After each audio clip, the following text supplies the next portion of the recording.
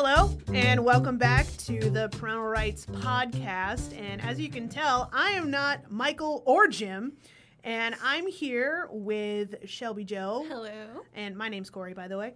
And we're also here with Daniel Heffington, who is a good friend of mine, and I've worked with him for, I guess we worked together for, 4 years or something like that? At least that, yeah. At Generation Joshua. So anyways, but a little bit of an intro, since most of y'all probably don't know who me or Shelby are. Or my me, name, or Daniel. I'm flattered, but probably not me either. That's true. But my name's Corey Gibbons. I am the contact coordinator for parentalrights.org/foundation. I've been working for parental rights for, I guess, just over a year now. I started working here basically right out of college. That's where me and Shelby met, actually, originally, was we went to Patrick Henry College together. We graduated in 2018, and this is where we are now. And Shelby, do you want to? Yeah. I am the office administrator for parentalrights.org/foundation. I am also from PHC, graduated class of 2018. I've been happily working here with these fabulous people for about a year and a half now. It's been an awesome time, and really looking forward to doing the podcast with you guys today. So reading between the lines of getting the vibe that you guys, you're basically the ones who make sure everything happens, and nothing would happen without you, basically. Oh. We love the rest of them, but Totally, yeah. For sure.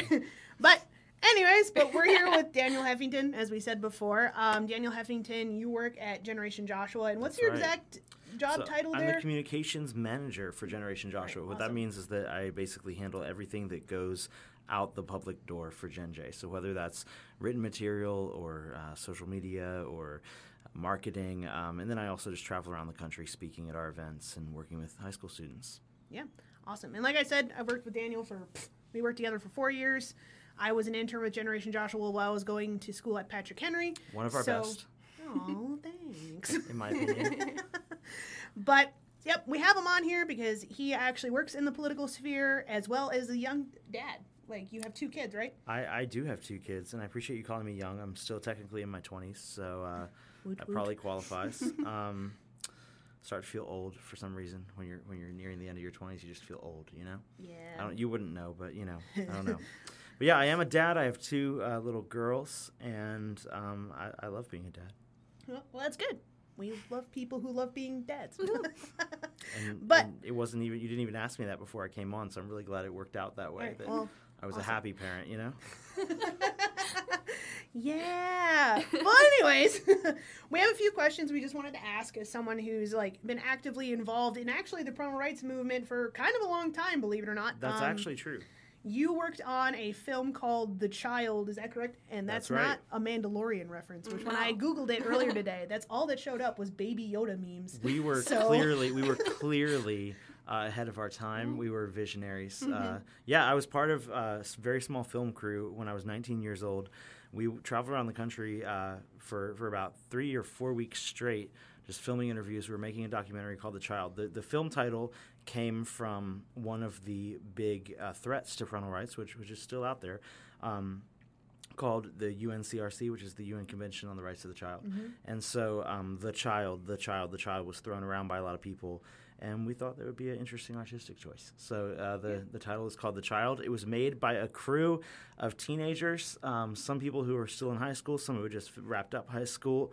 I was the oldest person on the crew, and I was 19, so I think we had down to 16 or 17. So, if you ever see the movie, don't judge us too harshly. We're teenagers making a feature-length documentary.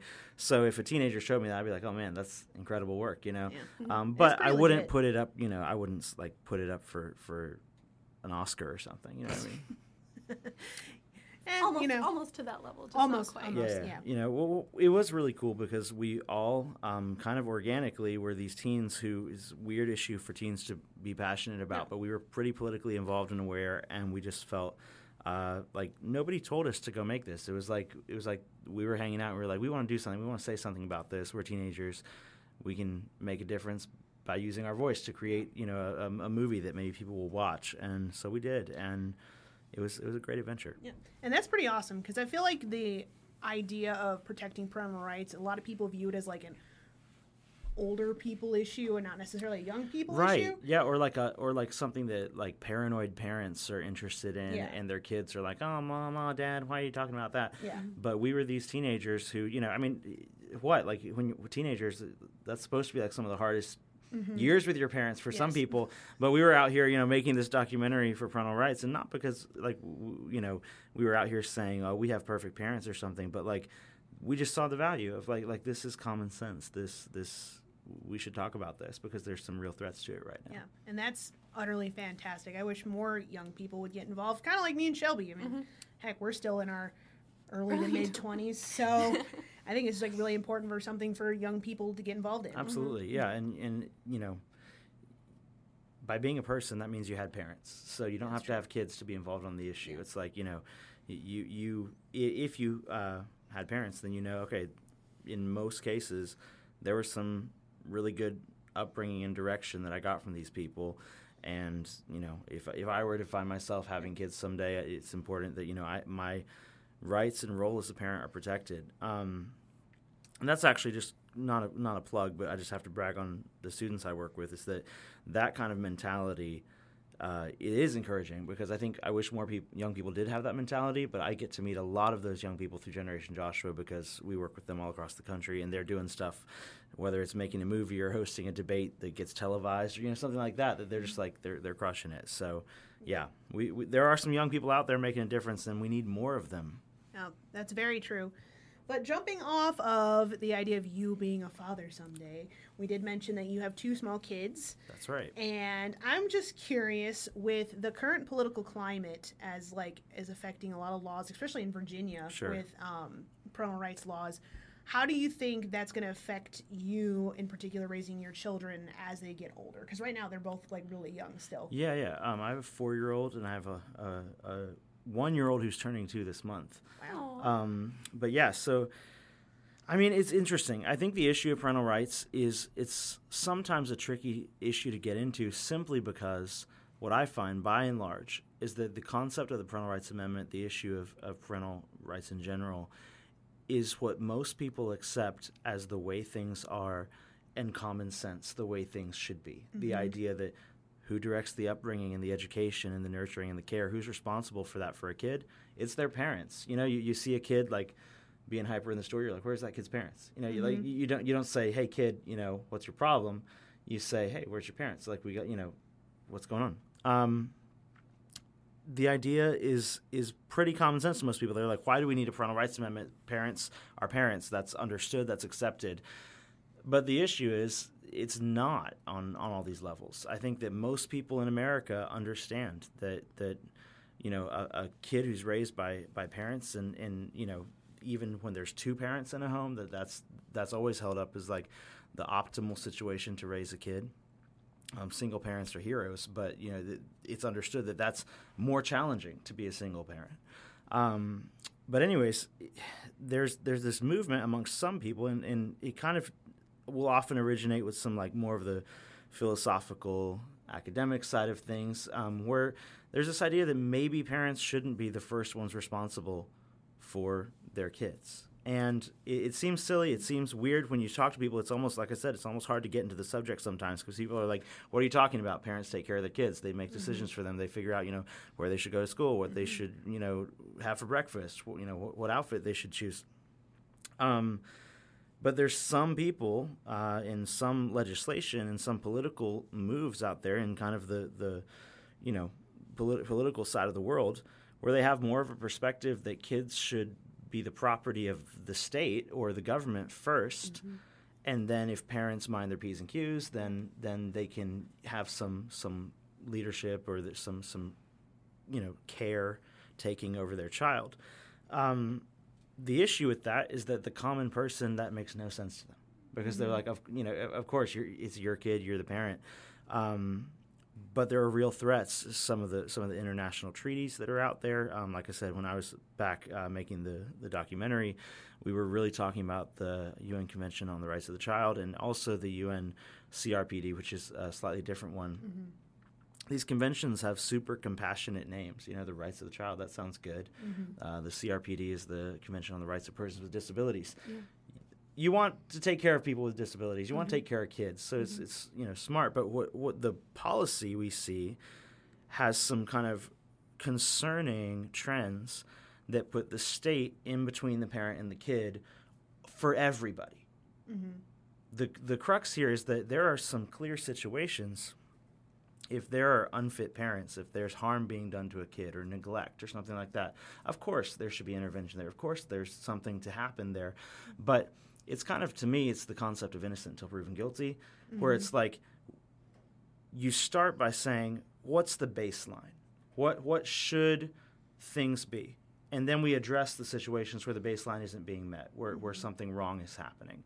And so that's kind of a long answer to your question, but I think the average person you talk to, they get it. They understand what a parent is. They understand what the relationship between a parent and a kid should be, and a parent and a kid and their government.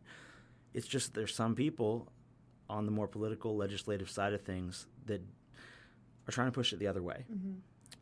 So that creates an environment where we can't afford to just pretend like there's not a threat, because there are threats. It's not a boogeyman. It's not something like that. There are real pieces of legislation, real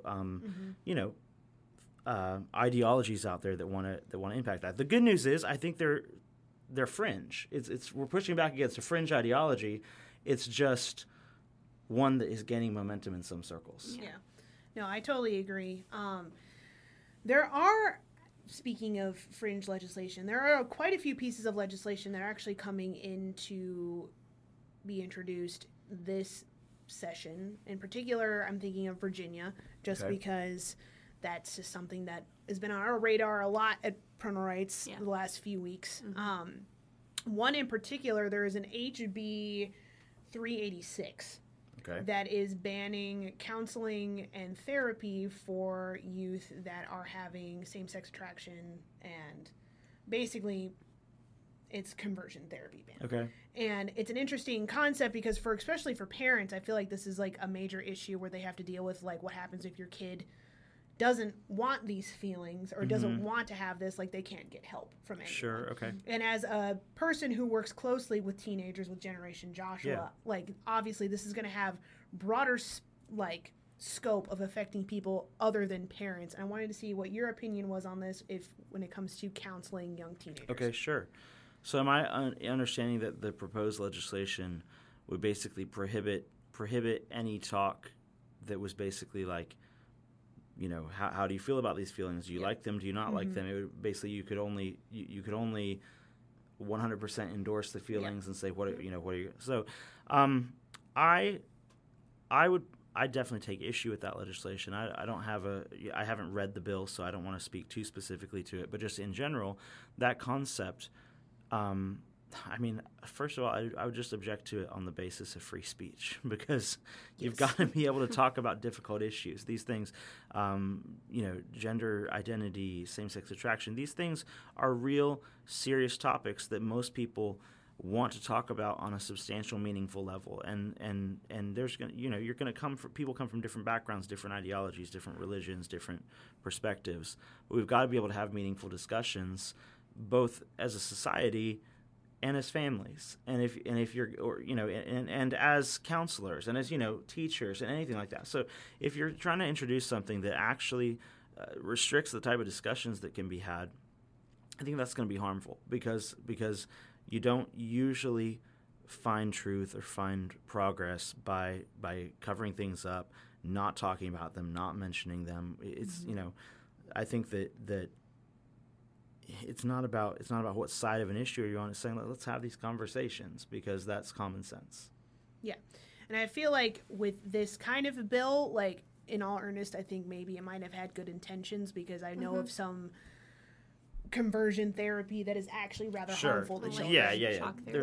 There's weird stuff out there. Yeah. And the thing is, it's just like, this is just one step into more government encroachment into homes, and like telling parents what they can and can't do with their kids. And sometimes I'm an optimistic person, so I like to view things on like the better side and be like, oh, maybe they were trying to be helpful. But the thing is like dealing with these kind of issues on that kind of a level, when you're legislating what people can and can't talk about. It's just kind of like, wow, yeah, you're completely violating our First Amendment rights. Yeah, which is kind of what Daniel was saying, but it's insane. I've never met a teenager, no matter what issue they're talking about, in all the work I've done with Generation Joshua and just in life, that doesn't appreciate having a meaningful conversation with somebody who's approaching them with respect, with dignity. I think that any of these issues can be tough issues to wrestle through, and I don't support any legislation that's going to say you can't have that conversation. This a little bit, but I'm curious, looking at the current climate of things, especially in Virginia where we are, in raising your girls and all that stuff. As a father, how does that make you think about your role in raising them and looking forward? Like, how, not to sound like a therapist, but how do you feel about that? Sure, yeah. Man, I think it's. I don't live with a lot of like fear or apprehension or like feeling like the walls are closing in or something like that. I don't think that's a really healthy way to live, because if there's something going on or something that isn't a great idea being proposed, I say we engage with the process. We speak up, and I think this issue is actually on the side of the parents ultimately, because it's so common sense. And there's many issues in politics where you're like, oh my gosh, I thought that was common sense, but it wasn't. Yeah. So that you got to be careful of that. But even the people who I speak with that, like, you want to say on the topic of parental rights, they're like, what's that about? What's this parental rights amendment? What's this issue? Well, is there, this kind of stuff. The people, and even Corey, like you were saying earlier, with the giving some of these legislators and stuff a little bit of the benefit of the doubt. You don't have to hate somebody to strongly strongly disagree with their legislation. And I think that's important when it comes to politics and government, especially because freedom's at stake. Because we're saying, this has to apply to everyone in all circumstances. So I think it's a lot better, and this is my philosophy with a lot of areas of legislation, to use the least restrictive means to basically say, how can we ensure, a reasonable measure of safety and good environment for good families and good parents to thrive without imposing the consequences that you would have if you were a bad parent, without imposing those consequences to every parent, no matter what kind of job they're doing. Because the thing that I always come back to is all the things that advocates, of some of these policies that we believe are encroaching on parental rights and parental freedom and are going to be bad for families. Usually the thing they're trying to prevent, we also don't want to happen. Usually, whatever issue it is, kids being mistreated in any way, nobody wants that to happen. We certainly don't want that to happen. The issue that I say, though, is that all of the things that we're worried about or something like that, they're already illegal. There's nobody's allowed under the current laws to neglect a child or abuse a child or mistreat a child. That is always wrong, 100%, no exceptions, and illegal, and you will be punished if that's what you do. And that's the way it should be.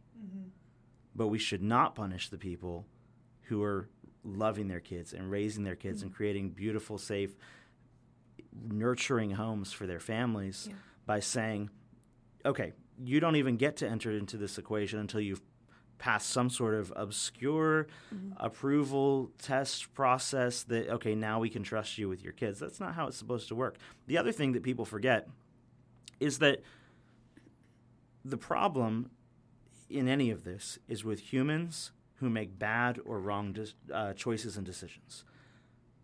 And I think that sometimes people forget that whether you're talking about parents or whether you're talking about elected officials, there's always the space for human error and, unfortunately, the space for human wrongdoing and downright evil. And that is not magically erased just because you get elected, just because you get appointed, just because you get, sworn in. And, I mean, honestly, I think it's easy to have this conversation because if you look at today's political climate, you don't have to look very hard to, especially with young people, people our age, you don't have to look very hard to say, hey, you know what, just because this person got elected doesn't mean everything they think, say, or do is right. Yeah. And I don't care what party or side of the aisle you're coming from. I don't think you have to work very hard to convince people just because you're here in some type of position means that, you're golden, we can trust everything you say or think or do. So then you say, okay, historically, what is the best chance for a kid, and that's in a loving home with two parents, with parents who are going to be the most likely out of anyone in this equation, some random government official, bureaucrat, whatever, as well-intentioned as they may be, they're not going to have that same motivation as a parent to look out for their kid. Now, are there outlier cases? Are there exceptions? Are there straight-up bad parents? 100%.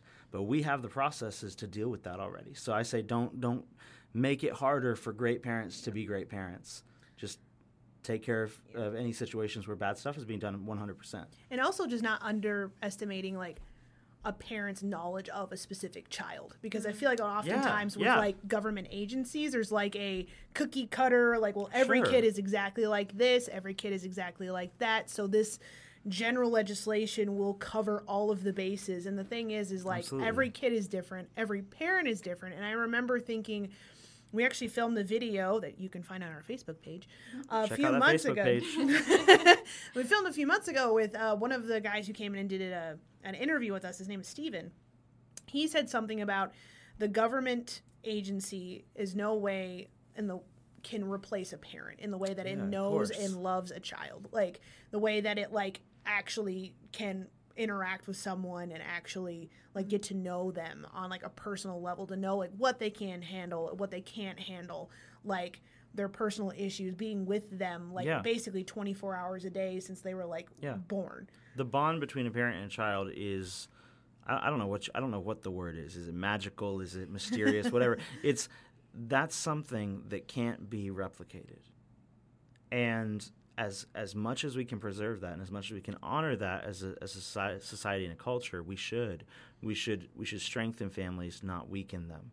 And it's not just about parents who want to not be messed with or something like that. It's like if we look at some of these specific issues, and I don't think we have time to just rattle off every piece of legislation, treaty, local ordinance, something like that that's going to be encroaching on parental rights, it ends up being bad for kids, and that's why we have a problem with it. Well, that's like something I feel like a lot of people take with the parental rights movement. They're like, oh, you're trying to empower parents. And that's just kind of like, wow, you're not even caring about the child. It's not very rock and roll. But the thing is, in all earnesty, like why we do this is because we're trying to protect children, not necessarily because we just want to empower people to be like evil overlords over their children. Of course not. We're trying to prevent evil overlords. That's exactly what we're trying to do.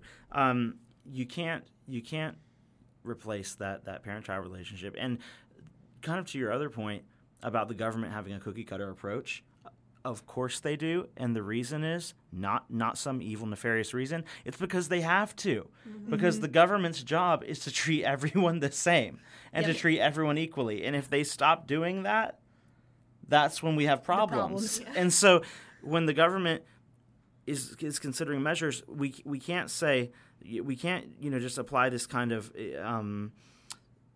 slightly emotional, like, oh my gosh, this sounds like it could be helpful, or it sounds like it could be a good idea in some situations. We have to say what applies to everyone all the time.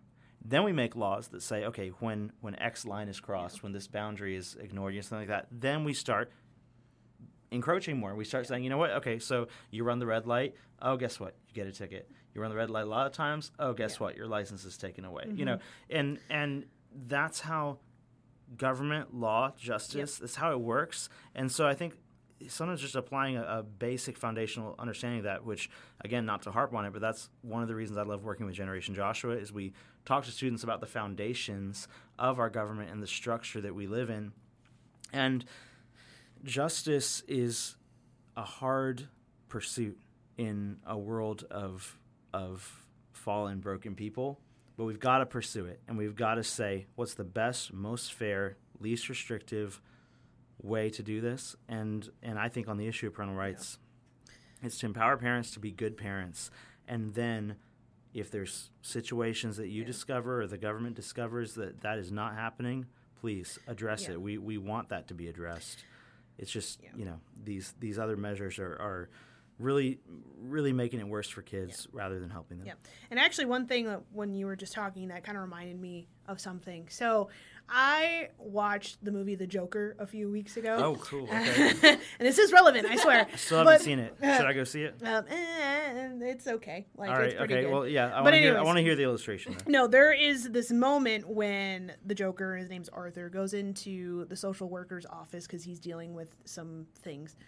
And his funding and the social worker is going to have to cut him. And basically the social worker looks him in the face. He goes, the system doesn't care about you. The system doesn't care about me. It only cares about like itself, essentially. Basically kind of like the only way in which it can function is the fact that it is so cold and it can't actually be affectionate toward anyone. So I thought that was interesting, relevant to like this kind of a situation where it's like it's not doing its job by like not caring for people, like you were saying. Sure. But interesting quote for the government. people. The government does a horrible job of loving people.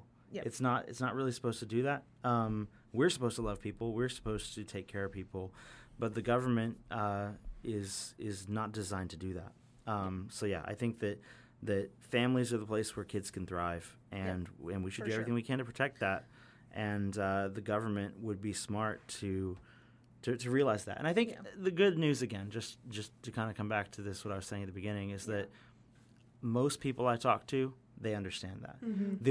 The weird part is saying, strangely enough, there's some people who disagree with that. You know, there's a few people out there, there's a few entities, organizations, whatever, who kind of have a little bit of this God complex where it's like, I am superior, I understand more than the rest of you. You know, these thoughts, these ways are higher than your ways, and I should be able to decide how you run and structure your life.